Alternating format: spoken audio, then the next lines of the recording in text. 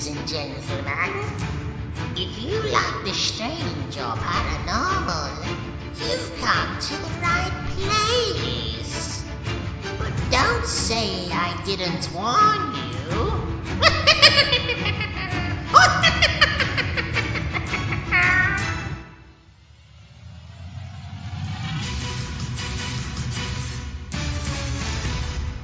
Hello, thank you all for listening.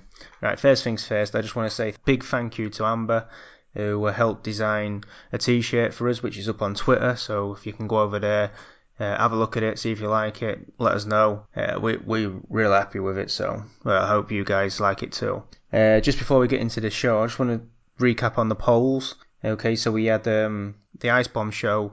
I think the poll for that was, what are ice bombs? Anyway, it turned out that most of you thought that ice bombs were probably plain toilet waste.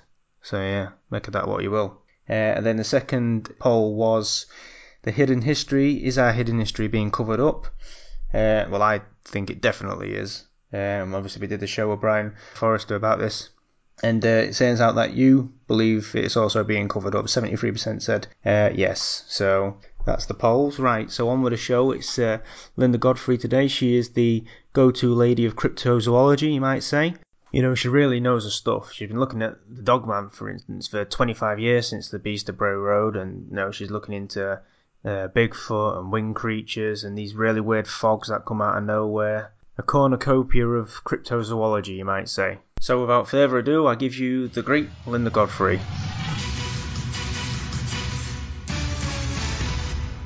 Obviously, you're well known for the Beast of Bray Road, which was, nearly 30 years ago now?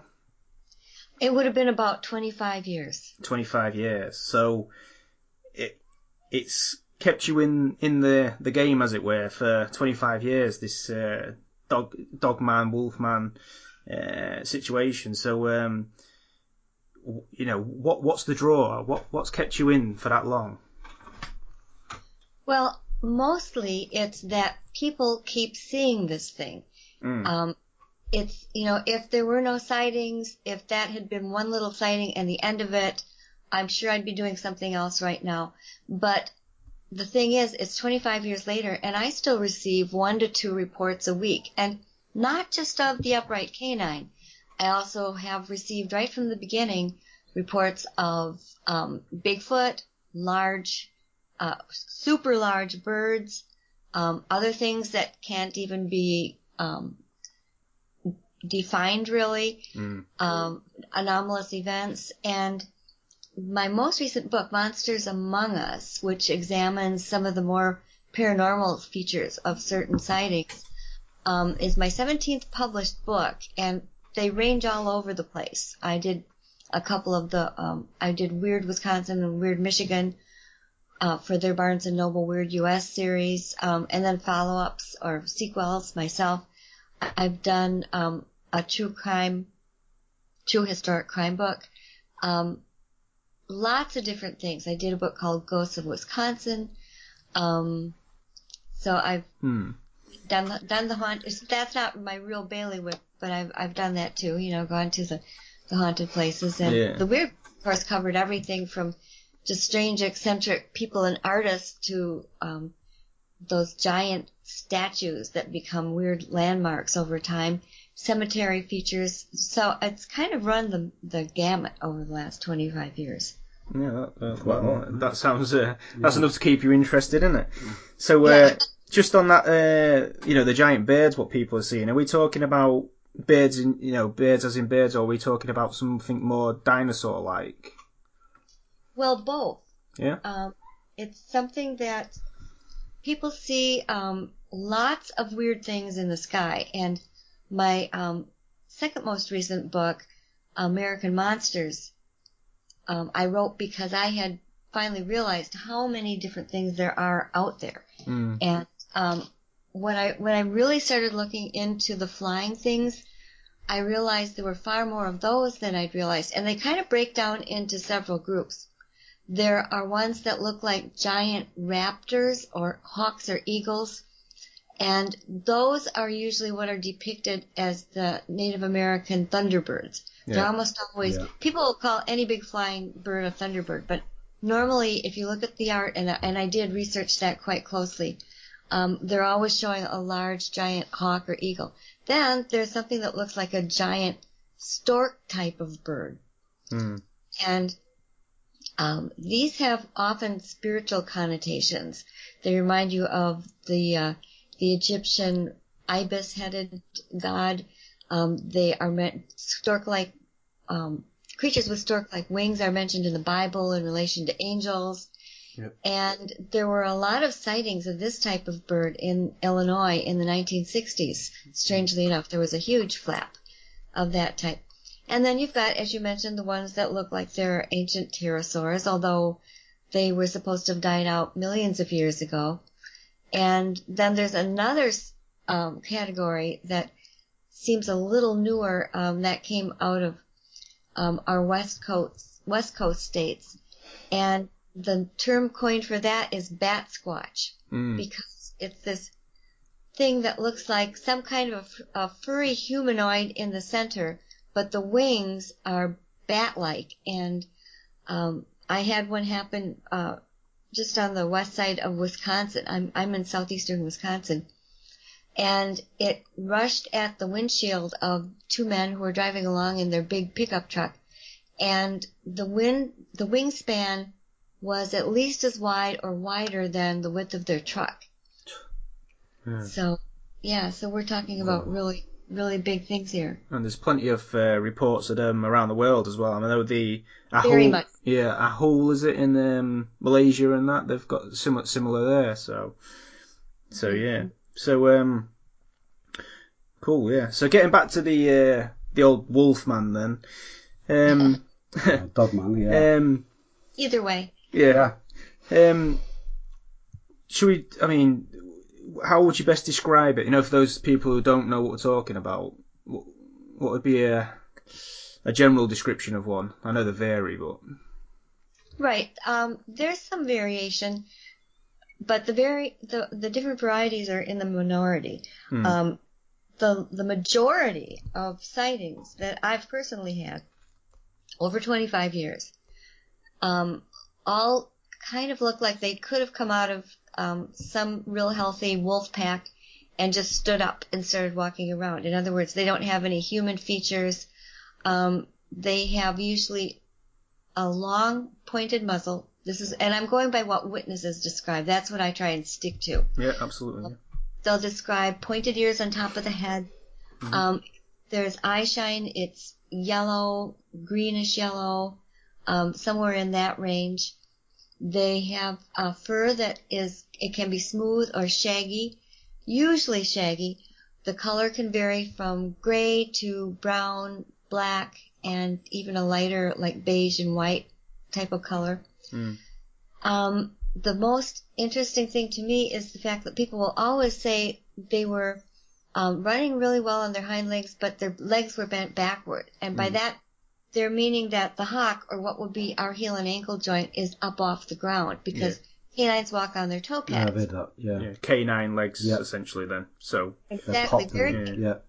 And they leave canine footprints. Unless sometimes, if they're taking a big spring away from the soil or they're in mud, the hock will come down and connect with the ground, and then it might look like there's this sort of odd heel mark and make a longer sort of print. But they have claws and toe pads just like a canine.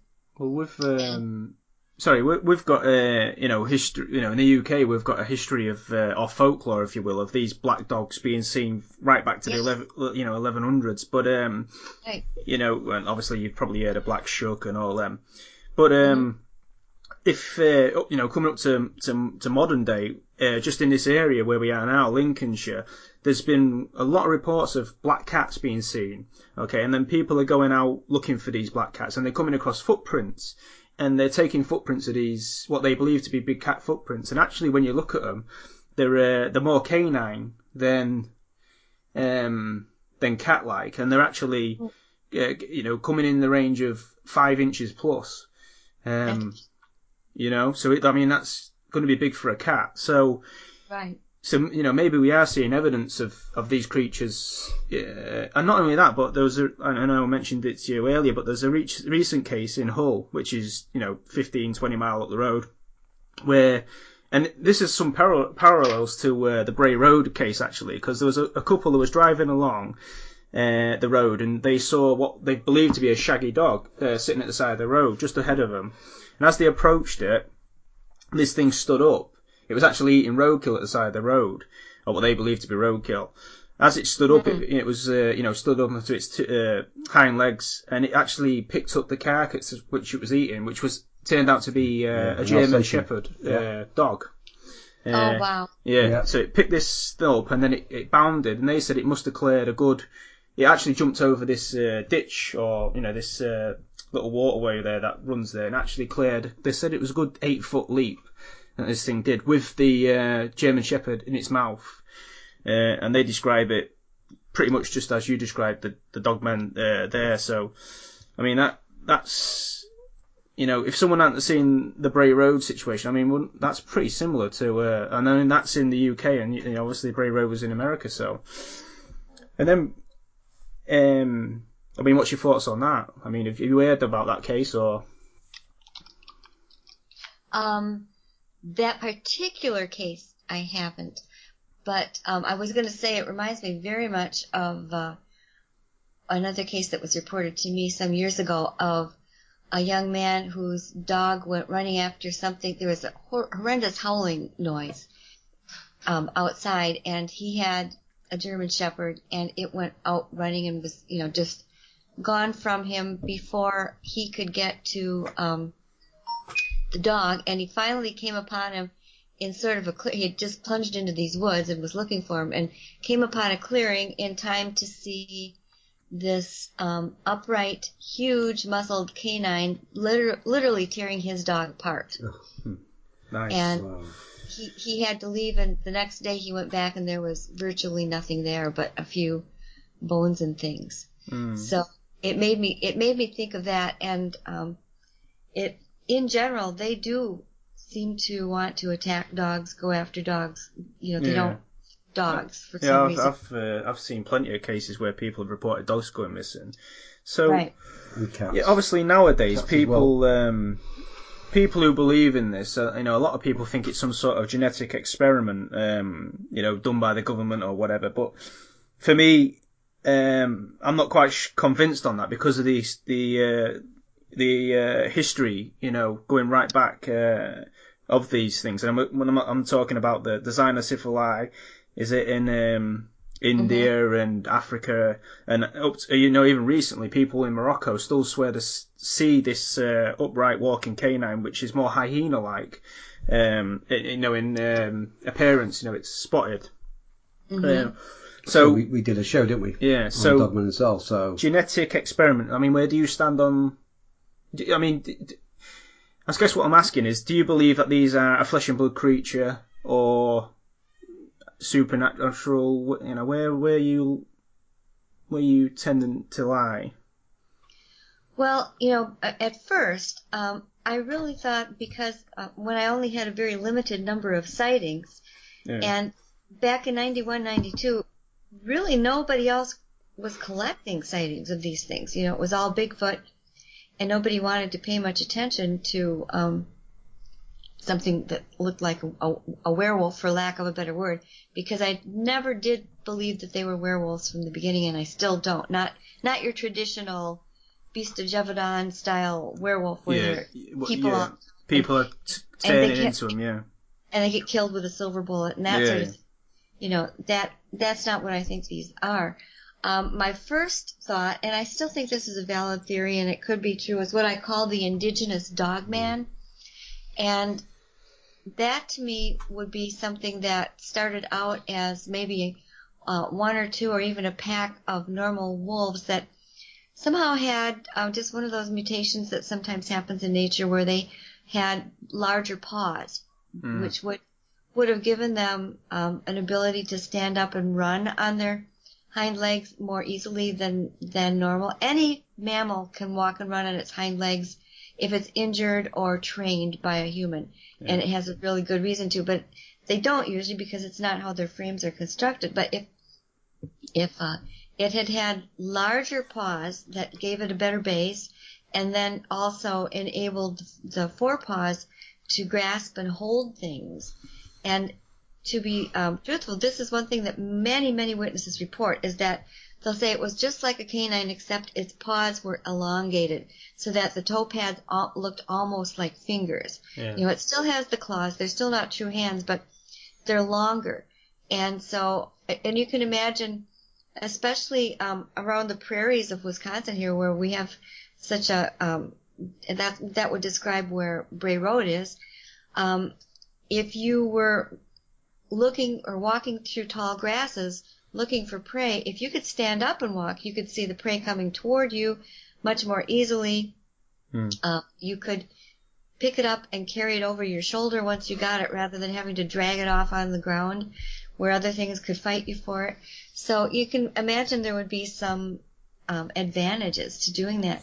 However, over the years, I've received enough other reports from witnesses that seem just as credible as the ones who just see it run across the road or do something sort of mundane like that, where I have had to start thinking, well, maybe there is another side to this. And I have to say that right from the beginning, Native American friends and acquaintances that I've interviewed, I've tried to interview tribal elders whenever possible, and even one Ho-Chunk elder who's also an anthropologist. And what they say, their legends or culture stories about these creatures, and they do have them about these creatures, not just Bigfoot. That's what I was saying about the genetic experiment. I don't buy that because of the history of them. There is a link between Native American sites, mounds, the mound locations, things like that, the graveyards, and these creatures. I know you've touched a little bit on that. What, have you drawn any conclusions as to why? I have, and I'm going to finish up a thought real quick, which was that their belief in these things was that they were very ancient, and that they both came originally from what they called the spirit world. And sorry, I thought I turned my other phone off. And I would do that right now, make sure that it that was someone playing harmonica. Yeah. I was going to say, that's pretty good. Yeah, little blues riff there. So anyway, they believe that they could go back and forth between this world and what they call the spirit world, what we might call a world in another dimension. Yeah. In modern terms, and that fits so many descriptions that people have had of these creatures, either popping in and out, disappearing. They'll see tracks that go partway into a field and then stop in the middle of nothing, or vice versa. Sometimes there are strange lights, red eye glow, which isn't normal from a canine, although it is normal evidently for Bigfoot. But it just fits so well with that paradigm that I haven't ever been able to dismiss that out of hand either. So I guess I sit firmly on the fence. And there are possibly other explanations that we don't know. And as far as the military experiments go, I'm sure there are plenty of things that go on in the labs of not just our military, but government scientific groups of all kinds, and privately funded, and international things in other countries that we don't know about. So I can't really dismiss that out of hand either. It used to be impossible. You couldn't breed different species, but now people can do gene splicing and, insert particular genetic characteristics in the correct place. We've sequenced the genomes of all these animals. So you have to start taking it a little more seriously, in my book, that maybe these are some splice and dice creatures. I don't know. Yeah, the more modern ones definitely, could be weaponized, or, I guess there's plenty of reasons why you might want to do that. Right. So this dimension aspect to it all, and there is some cases, I guess, which involve, lights in the forest. I would even go as far as to say UFOs, if you will. And that's not just Dogman, that's Bigfoot as well. Where do you stand on the link between UFOs and these cryptid creatures? Well, that was something that I had really been noticing in more recent years too. And they're not always the nuts and bolts type of UFOs, but sometimes, the ball of light that the glowing spheres that we don't know what they are, but they often get called UFOs because they're identified, they're flying, and they're objects. I've seen and experienced one of those at close quarters with two of my colleagues, where we all saw the same thing in a field where we'd had sightings and many strange events going on. So I believe there's some link. And again, in the Monsters Among Us book, I set out to do something a little different than my other books.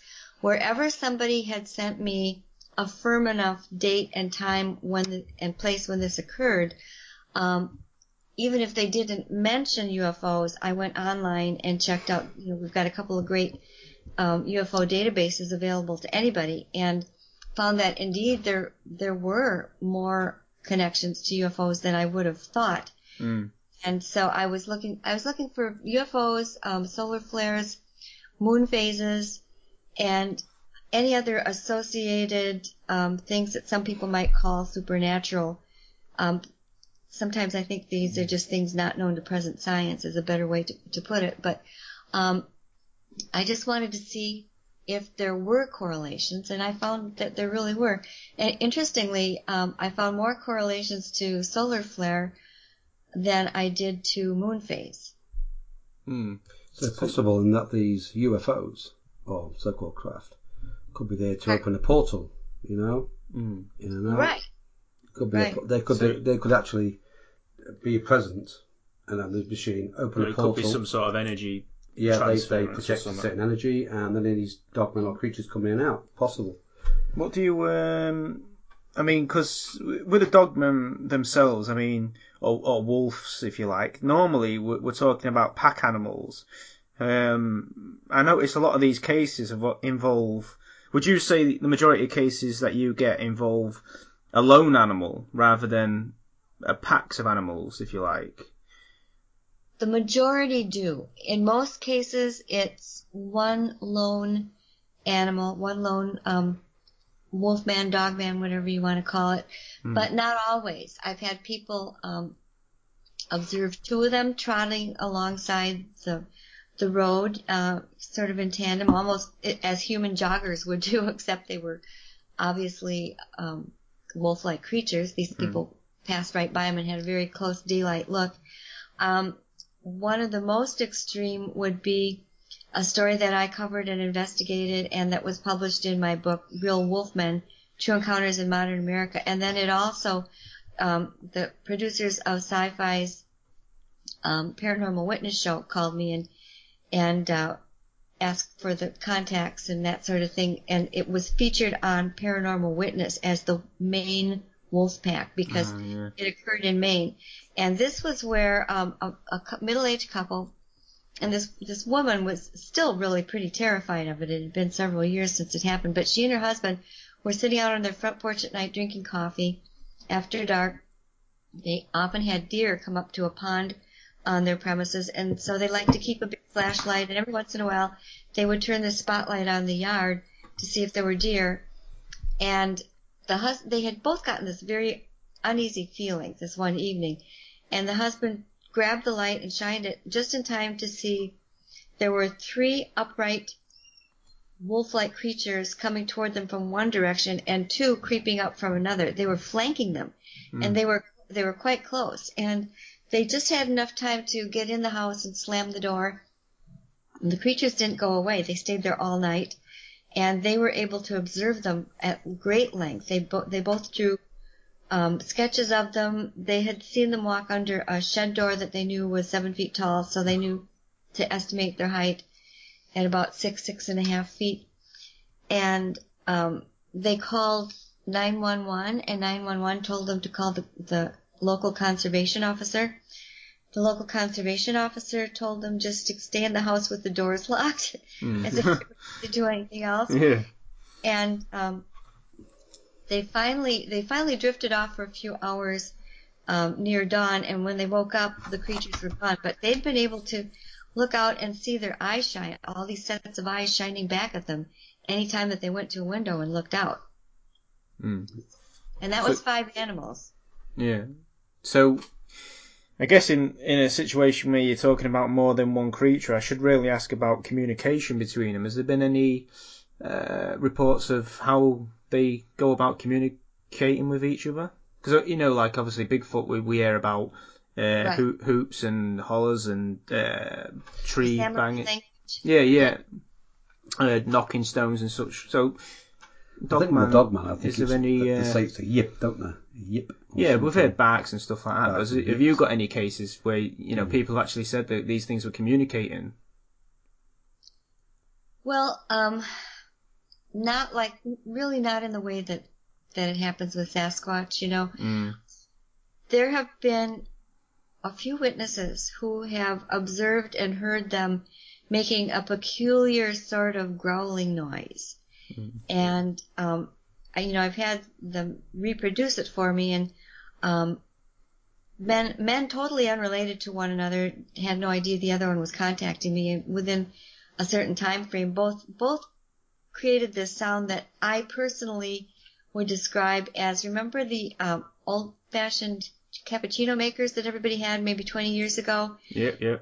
Where they made this ungodly noise that went down in pitch. It was kind of like rah, rah, rah, and I'm doing it terribly, but these guys did it pretty well. It was spine tingling to hear them do it, but it went up and down like that, and it was very menacing and threatening. And I've since had a few other people describe that sound too.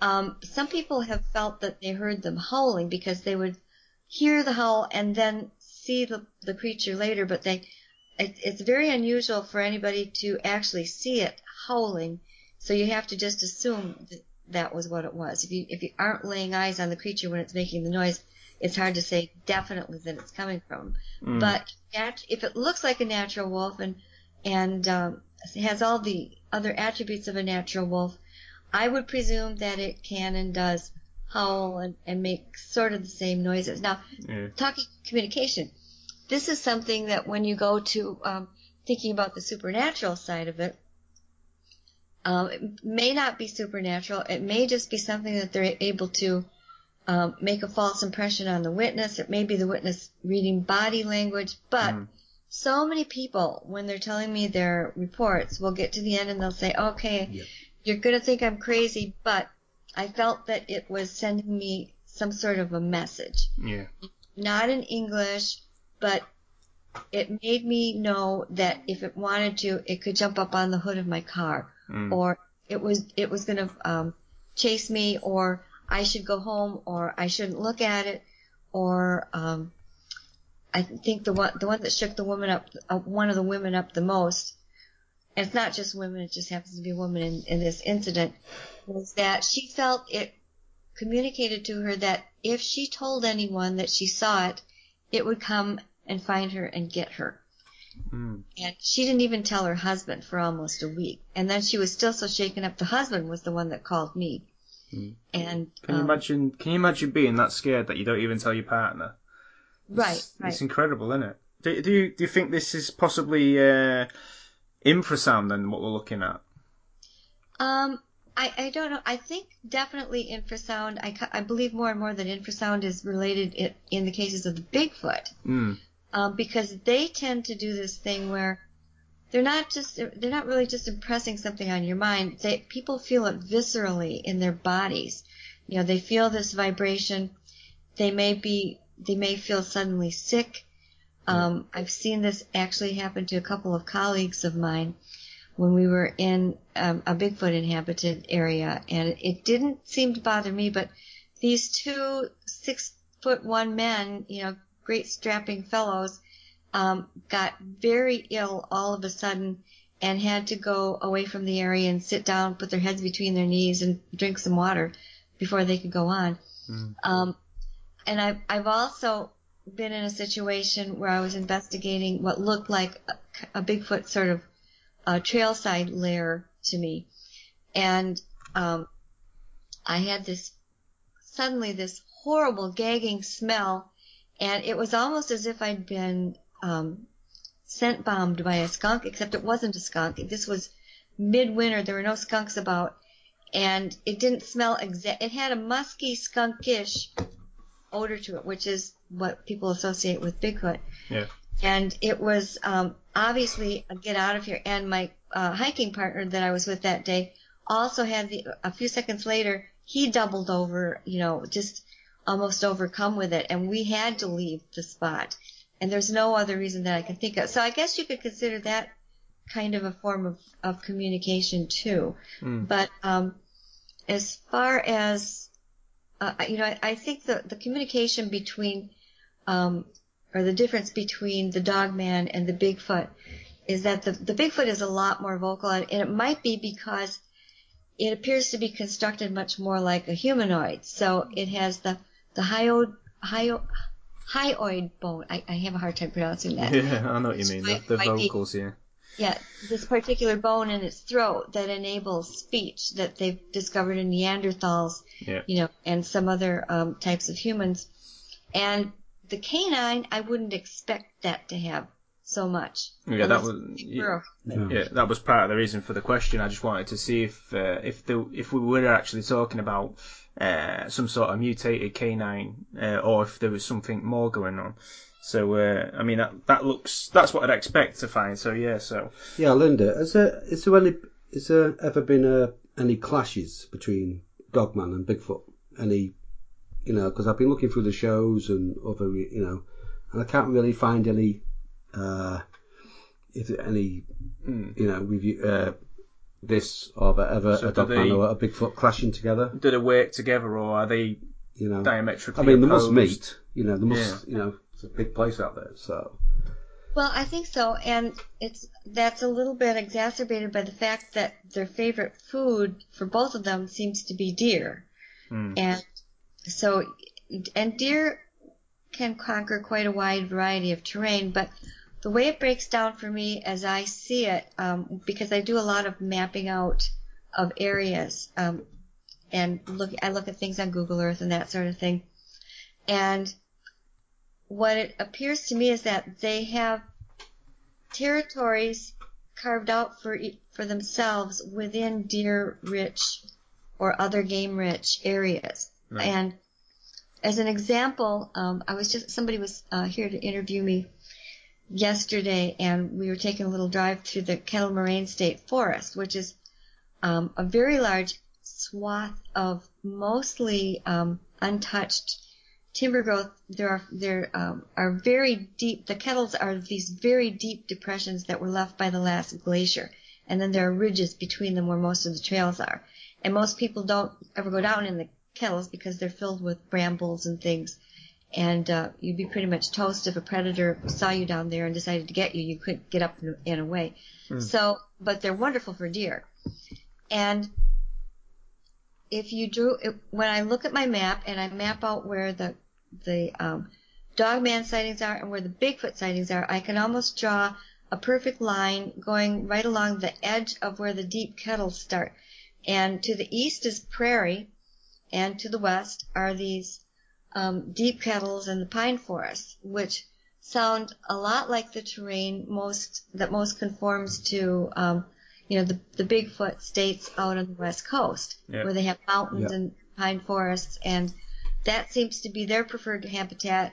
And the Dogmen seem to like the flatter ground, probably because they can run easily on it, and it's suited for their height. There are lots of cornfields, which are great for producing deer and feeding deer, and all that kind of thing. As far as actually one-on-one clashes, I've never had that reported to me. I have a feeling that over the years they've kind of worked out their territories and they leave one another alone. Yeah. Well, I've heard Native Americans say that they mix like oil and water. So what's they'll stay away from each other. Yeah, because I noticed a lot of cases that waterways are used as travel routes, if you like. for these dogmen. Is that Definitely. something? Yeah, you go along with that then.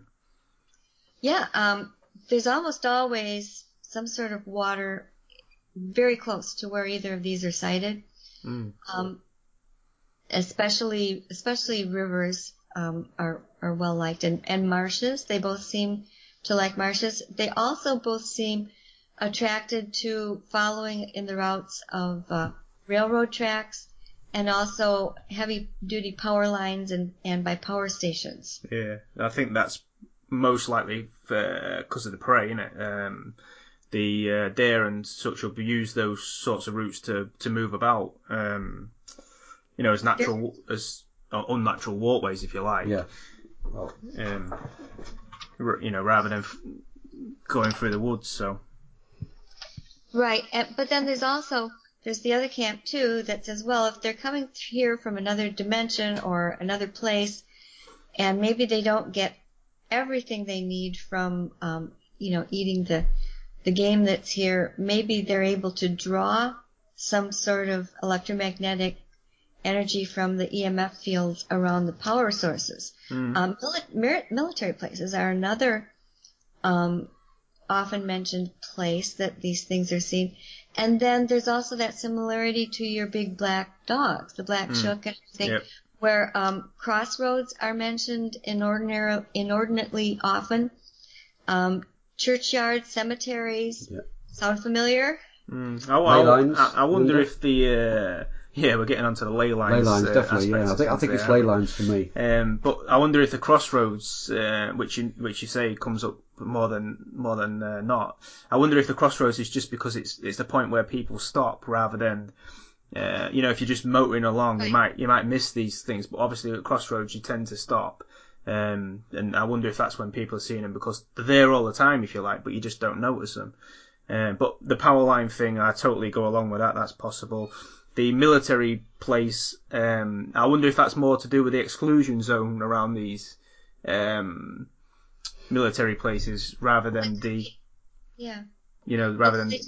They tend not to like a lot of guns. If they're using those exclusion zones for firing practice and war games, I don't think these creatures would like that. They tend to avoid people with cameras, especially. They seem more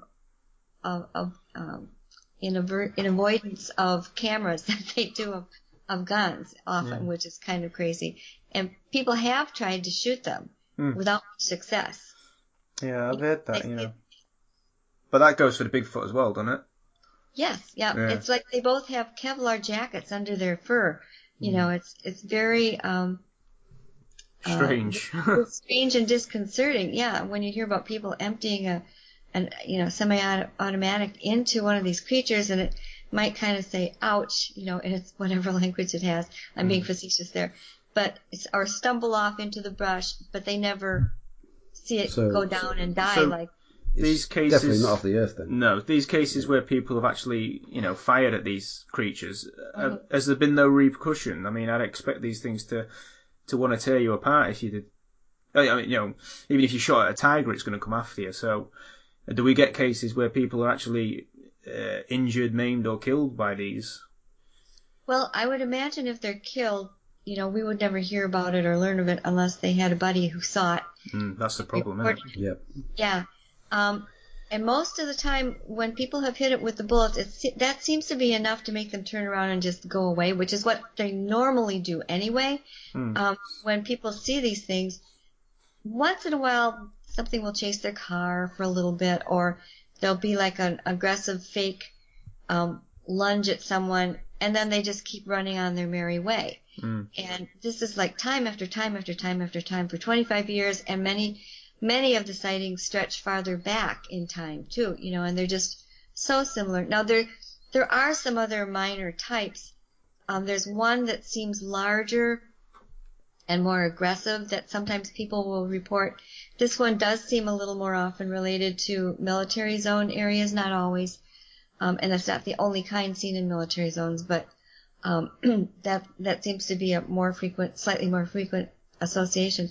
Then there are the types that do have more humanoid looking bodies, and many people tie these to the idea of the skinwalker or the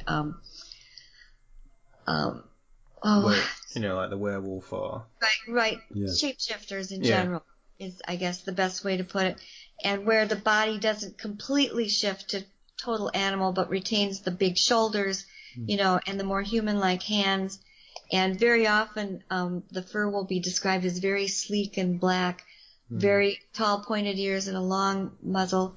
And sometimes, really more often than you would think too, people will refer to it as reminding them of Anubis, the Egyptian god of the dead, which the jackal had in the very sleek black fur. So I wonder if we're almost looking at a cross between Bigfoot and Dogman in those cases. I don't know how that's possible. Some of these seem almost, well, a lot of the ones that are described as Anubis are ones that show up in people's homes. They'll be wide awake. One has even occurred, like in bright daylight in the morning. So I don't think it's always sleep paralysis, but they'll see them in the home, and oftentimes the creature's just kind of looking around almost like a tourist, and then it just vanishes right before their eyes. And this is not just one or two. It's got to be different dimensions. So there's no point of entry or anything like that. We're talking about something that... No, it's not coming in. They do show up at people's windows and doors a lot. Yeah. But they don't usually come in. And the ones that come right into the house and then pop away are obviously not of earthly, natural flesh and blood origin. So there are these several types that seem, I'll call them sometimes phantoms, or the skinwalker type. There's several different varieties that way. There are also some that never stand up, so I don't know if you can call them Dogman, but they seem to get more and more prevalent, and my collection of them is getting larger. I think it may be a book on its own, but they look like very large, like the days of the megafauna, when we had the saber-toothed tiger. These seem to be the very large canines or canine ancestors, like the one that was part bear, part dog, called Amphision, for instance. And these should not be around, but people are seeing things that look an awful lot like them. I know you get a lot of hyena reports in America, and I guess maybe that's what you're referring to there. Then people will say it reminds them of a hyena because it has this ruff around the neck like the hyena has, and it's lower back end, a back, back view of them. So, and they seem to have like larger heads than normal. So that's unusual in itself that you get hyena reports, isn't it? So I mean, I think and people know they're not really hyenas. They just say it had the best description. I say I was listening on the Sasquatch Chronicles, and this one fascinated me. I just want to know what you think of it, Linda. It was called The Siege of the Lockett Ranch. This was in Taylor, Mississippi in 1948. I listened to this and it was absolutely fascinating. Do you know anything about this? Well, I know that the gentleman who tells the original tale of that, and I don't have any reason personally to question it. Because I was listening to this and it really fascinated me because during it he was telling the story about it. Now these weren't, to me, normal dogmen. They had intelligence. There was very super intelligence. Do you find there's a correlation? Do you think that the dogmen are more intelligent than the Bigfoot, or the Bigfoot are more intelligent than dogmen, or the same? Well, people, the dogman witnesses very frequently say, I really felt this thing was looking me in the eye, checking me out. It seemed to have this little strategy of where to go. I really felt it was more intelligent than, say, just a bear that you would run across or any other normal animal in the woods. People do frequently feel that the dogmen are this way. And I think that's also true with the Bigfoot or Sasquatch, and it seems to people to be a little less surprising because they're so human-like that you expect them to be very intelligent. And they're unlike anything else that we have in the North American or South American woods. We just we don't have tall, ape-like, human-like creatures. And when we do, we're like, well, maybe they are as smart as we are because they sure look a lot like us, except for the fur and the very long arms and size, a few details like that. So what? So there is a difference between Bigfoot encounters and Dogman encounters in this, and I know you've just mentioned it just a little bit ago, but this lasting impression that the Dogman leaves on people, this almost fear, terror, which can seem to last for weeks after the account, and I've even heard reports of Dogmen following people home, almost like it's a game to them. I mean, can you elaborate on that? Yeah, and I think Bigfoot does that too, Really? but yeah, the Dogman, I've had a number of what they call in cases of both creatures habituation situations where they either follow someone home or in some cases just show up one day and hang around. They'll usually be seen near the tree lines, then they'll sneak up to the house. Sometimes they're rattling the doors, and both the Dogman and the Bigfoot seem to do almost the exact same thing. They'll kind of slam, especially the Bigfoots will slam their bodies against the house siding. But they'll just be there. The Dogmen in particular seem to do this thing where they try to lure certain family members outside into the yard. I've heard of that, yeah. Yeah, and using different either thought projections or I had one woman where several family members had seen this. She wasn't the only one or imagining it. And she felt drawn to go outside one evening, and this was a kind of an isolated rural home, and she stepped out in the yard and she saw her brother over by the tree line where the creature usually was, and she began to get alarmed for him. She wanted to call him back, and then she turned toward the house and she saw her brother standing inside the house just in his normal place in the kitchen, all lit up. And she looked back at where she thought he'd been standing by the woods, and all she saw was the upright canine creature, and was just able to get right back onto the safety of her porch. So that's almost projecting something into her mind then. Exactly. Yeah. Yeah, I said to you earlier, didn't I, about that Dogman story, about that chap. He was in his bedroom on his computer, just typing away on his computer. There was no one in the bedroom, just him. And all of a sudden he said he felt really frightened, really scared for no reason. And he just couldn't understand it, why he felt fear. Anyway, he looked at the window and there was a Dogman just outside his window. Now, this guy picked up this fear, and obviously... So that sort of sixth sense element to it. And so they are psychic, very psychic creatures. Is that common, that, people almost feel them before they see them? Yeah, and in some cases it might be related to what your countrywoman Jenny Randalls calls the Oz effect. Yeah. Right, yeah, and I wrote about that a lot in the Monsters Among Us book too, because I've been getting more and more examples of that where people are starting to recognize that it's something unusual, and there are there's the invisible fear where people feel incredibly afraid, and it might or might not be associated with creatures, and then there's also something like a moving, seemingly sentient, sometimes colored mist that roves around in sort of the shape of a column. Yeah. Not like when it's just misty outside and there's just kind of mist everywhere. It's not like that.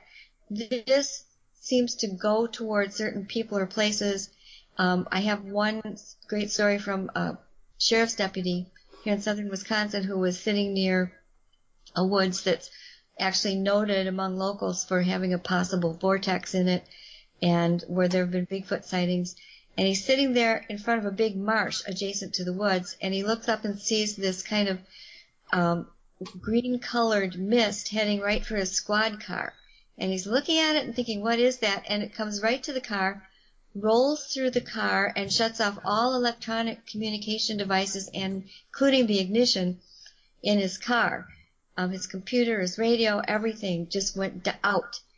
And he thought at the time that it just moved slowly through, and then he just suddenly was able to turn everything back on. But when he checked the time, he actually lost 20 minutes of time. No. that thing was there. Crazy. Yeah. And I mean, I don't even know where you'd start to categorize something like that. We've had quite a few of these, and I'm noticing they show up more and more.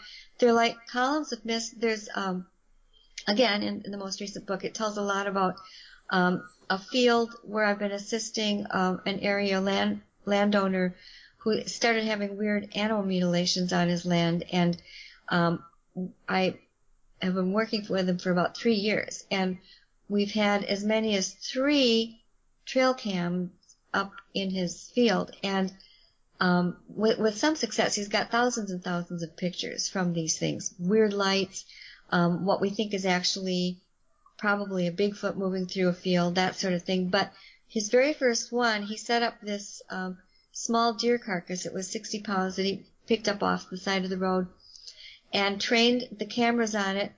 And there's, over the space of an hour, a space of half an hour, picture after picture after picture of where suddenly this column-shaped mist appears over the deer. And there's no other mist in the picture. It's daylight. Yeah. And everything else is crisp and clear, but there's this column that is thick enough, it's translucent, so it obscures the view of the deer carcass. And when it leaves half an hour later, the deer is gone, too. And there's the entire deer? The entire deer is gone. And there's no way anything should have been able to not show itself with the number of times that the camera was tripped during the time that was there. And not only was the deer gone, there were very large 5-toed canine-like prints that were really impressed deeply into the soil. So whatever this was carried the deer off, holding it up. There were no forepaw prints, just the rear prints. It was bipedal. So that maybe gives you some hint as to the activity. But in the many, many times, I think he did 17 carcasses before I alerted him that our DNR had changed their rules on transporting deer, and we had to stop putting the carcasses out. So that's a lot. And weird things happened. I mean, too much for me to go into, in our limited time here, but it's still ongoing, as a matter of fact. So I don't even know where to start with that. I mean, are we saying? Well, I don't know. Are we linking this mist that people are seeing with the Dogman, or are these two separate? And maybe with all the creatures, all the cryptids. Circumstantially, I mean, the creature was there. Something with a very large canine print that walked on its hind legs. And that print couldn't have been there prior to the. No, this was fresh. Yeah, this was fresh. Yeah, and it actually took the carcass over a barbed wire fence, and this property owner and a friend of his tracked it across another entire field before they lost it when it got to the roadway. Interesting. So, it's mystic. Yeah, so that's the Dogman then. I mean, what other cryptid creatures should we be on the lookout, or I'm sorry, I'm not sure if I quite understand your question. I'm sorry. I say we talked about Bigfoot, Dogman, and these winged creatures. Is there any other cryptid creatures that are out there that people run into that we should probably be on the lookout for, just in case? Well, water monsters are still seen. Now, nearby you've got Nessie and Nessie. And people do still see them. I think they're less prevalent than the sightings used to be. Around the turn of the 1900s into 1930s seemed to be sort of their heyday. I think maybe it's because our waterways are so much more clogged with people and boats and recreation vehicles of all types that maybe they don't have as much room, but they still seem to be there. And you'll see reports on them every once in a while. Yeah, and I've seen a couple of reports of cappers, water cappers. Oh, but I've actually seen them in America as well. Really? Yeah. So not many, but one or two people running into them. So and obviously they don't they don't necessarily know what a kappa is at the time, but when they describe them, it sounds something similar, and it's always in or about water. So, right, little people, especially the Native American variety, a lot of them are called the pukwudgie. yeah. Those sightings, as people are more aware that this is something they can see and report, there seem to be more sightings of those lately too. Little people, and these are people. I mean, and again, I've heard different accounts of these. I've heard accounts where little people can be, and we're talking about what? We're talking about 3 foot 4 tall, 3 foot 4 foot tall creatures, or smaller. Or smaller. And I've heard reports where people say these are green skinned. Have you had any of them? I actually have. Yes, I've had several reports of what the people called little green men. Yeah. And it's surprising, but it happens. Yeah, see, that blew me away when I heard people talking about that, because we obviously we have the turn of phrase "little green men," don't we? We associate with aliens, but it's just interesting that people are actually still seeing these today, and obviously it goes right back to the fairy folk, the Celts still see gnomes, Scandinavia, fairies, and elves. But then you get the other little person who's almost like a miniature Bigfoot, and again, this is right. In America, but also in the Sumatran rainforest, places like that. Right. So, so, I mean, have you had many reports of those type creatures? I mean, we're not just talking about a baby Bigfoot here. We're talking about a creature on its own, aren't we? Yeah, and people are wondering if those are related to that newly discovered hobbit species. Yeah, Flensas or whatever it is. I know, I hate to pronounce it because I make it every time. But yes, that's... Homo flensas, isn't it? Flensas. Right. Yeah. Something like that, yeah. I know what you mean. I keep going, Fiorensis, you don't know when to stop. But yeah, a lot of people have been really interested in seeing if there are links between those two. And so there's lots of possibilities. And we know there are, we have, so-called pygmy varieties of humans, in Africa. I know a lady who stayed with some of them one time for a while. She ran a medical mission, medical airplane mission to Africa and experienced life with them. Is this in the Congo or? I couldn't tell you offhand. I'd have to go look that back up. But wherever they live, that's where she had been at the time. So, life is surprising in its variety, and I do believe that we have different gradations of energy, different gradations of electromagnetic fields, and perhaps different gradations of what we call reality. Yep. I agree with that, definitely. It seems to me like it's more on a sliding... People say, well, either you believe in it or you don't. And to me, there's more of a sliding scale. Yeah. And that makes more sense, because the world's generally not black and white. No. It is said that there are 7 planes of existence. Wow. Into the 7 planes, you've got 7 grades of matter, all at the same time. So it's and you've got your gnomes, your elves, your fairies, and I think they live on these different planes because I think they're all dovetailed anyway. So it would explain why we never get a good picture of them, because if they are vibrating, they're very atoms. I mean, all of us are made of atoms, and then slightly larger units, and we all have electromagnetic fields. Yeah. And if they are coming from a place where their body's electromagnetic field is at a slightly different rate than things on this planet are calibrated to be, that would make sense that they don't show up, especially in our electronics. I think operating on different frequencies. Yeah. Which, so, I mean, it all comes back to frequency at the end of the day. But the Dogman and the Bigfoot, what frequency are they operating on? I guess it's my last question really is the rise in not just popularity but the actual sightings of Dogmen. Obviously, I mean, I imagine you're getting plenty of Bigfoot reports, but have you noticed a rise in the Dogman reports?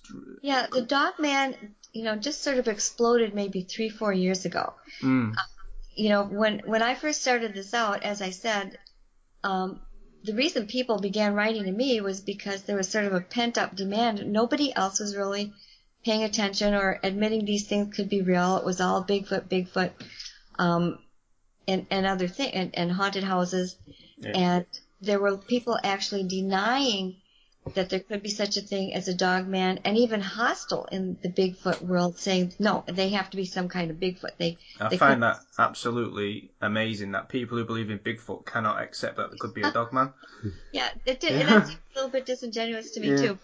But that was what I was getting for a long time, and I just kept putting and not that it was all me. There were other people. Nick Redfern has been one that has written a lot about the same type of creature, and there were others, but not like there are now. And I think it finally built until, it reached sort of a critical mass where enough people were seeing that, oh yeah, what the canine really is. I would say, well, if you were going to look for a chimpanzee and instead you saw a hyena, would you just say, well, that must be a snouted chimpanzee because I'm only looking for chimpanzees? It was the same thing with the Bigfoot and the Dogman. And I think once we hit sort of a critical mass of sightings by credible people where they were clearly seeing a canine, people had to start taking another look. And then some of the researchers started having their own experiences. I had two dyed-in-the-wool Bigfoot researchers who were out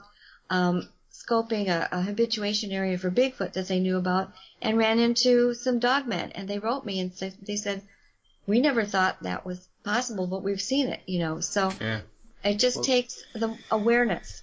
That was my theory on why we're seeing an increase in the sightings of Dogmen is twofold, really. I mean, it's what you've just touched on, the fact that people know this thing's out there and they've got they feel they can come forward and say, I've seen that as well, which is obviously that's part of it. But I wonder if you hear these stories, and I mean you've probably heard the stories about the military going in and killing Bigfoots, and I wonder if we're almost creating a vacuum, by taking the Bigfoot out. And I know, like you alluded to earlier, these you can actually plot on a map where Dogmen are and Bigfoot are, and I wonder if by taking out the Bigfoots almost, we're actually inviting these Dogmen to come into new areas, which just happens to be closer to us. What would you say to that? I'd hate to think that that's true because it wounds me to think of Bigfoot being killed. But if it's out there, it's gonna. Somebody will shoot it, right? Unfortunately, but I think that it's possible because I think they do vie for one another's territory, and that if the Bigfoot are removed from one place, the Dogmen will move in. Yeah. And it's kind of interesting. A couple of summers ago, I had just 3 or 4 different Native American women from different parts of the country, and one even Canada, I think, contacted me to say that there was a Dogman or 2 menacing me, and that there were Bigfoots around the territory of where I lived to protect me from that and to keep them away. Yeah. And they were unrelated. They were people who didn't know each other, and so one of them guardian of the forest aspect of the Bigfoot then. Yeah, I thought that was pretty interesting. That makes sense. So that's my theory then. I mean, obviously deforestation could go a long way to what's happening as well. Right. And our encroaching into their territory, if you like. Obviously that is going to increase sightings of both Bigfoot and Dogman. I think if they're supernatural beings, which I think they are, they run out. I know, it's too much evidence to me to say they're just normal flesh and blood canines, because they're not. I think they're more. So in some cases, yeah. Well, that's. I mean, you've been super generous with your time. So thank you, Linda. If you want to tell people where they can find your work.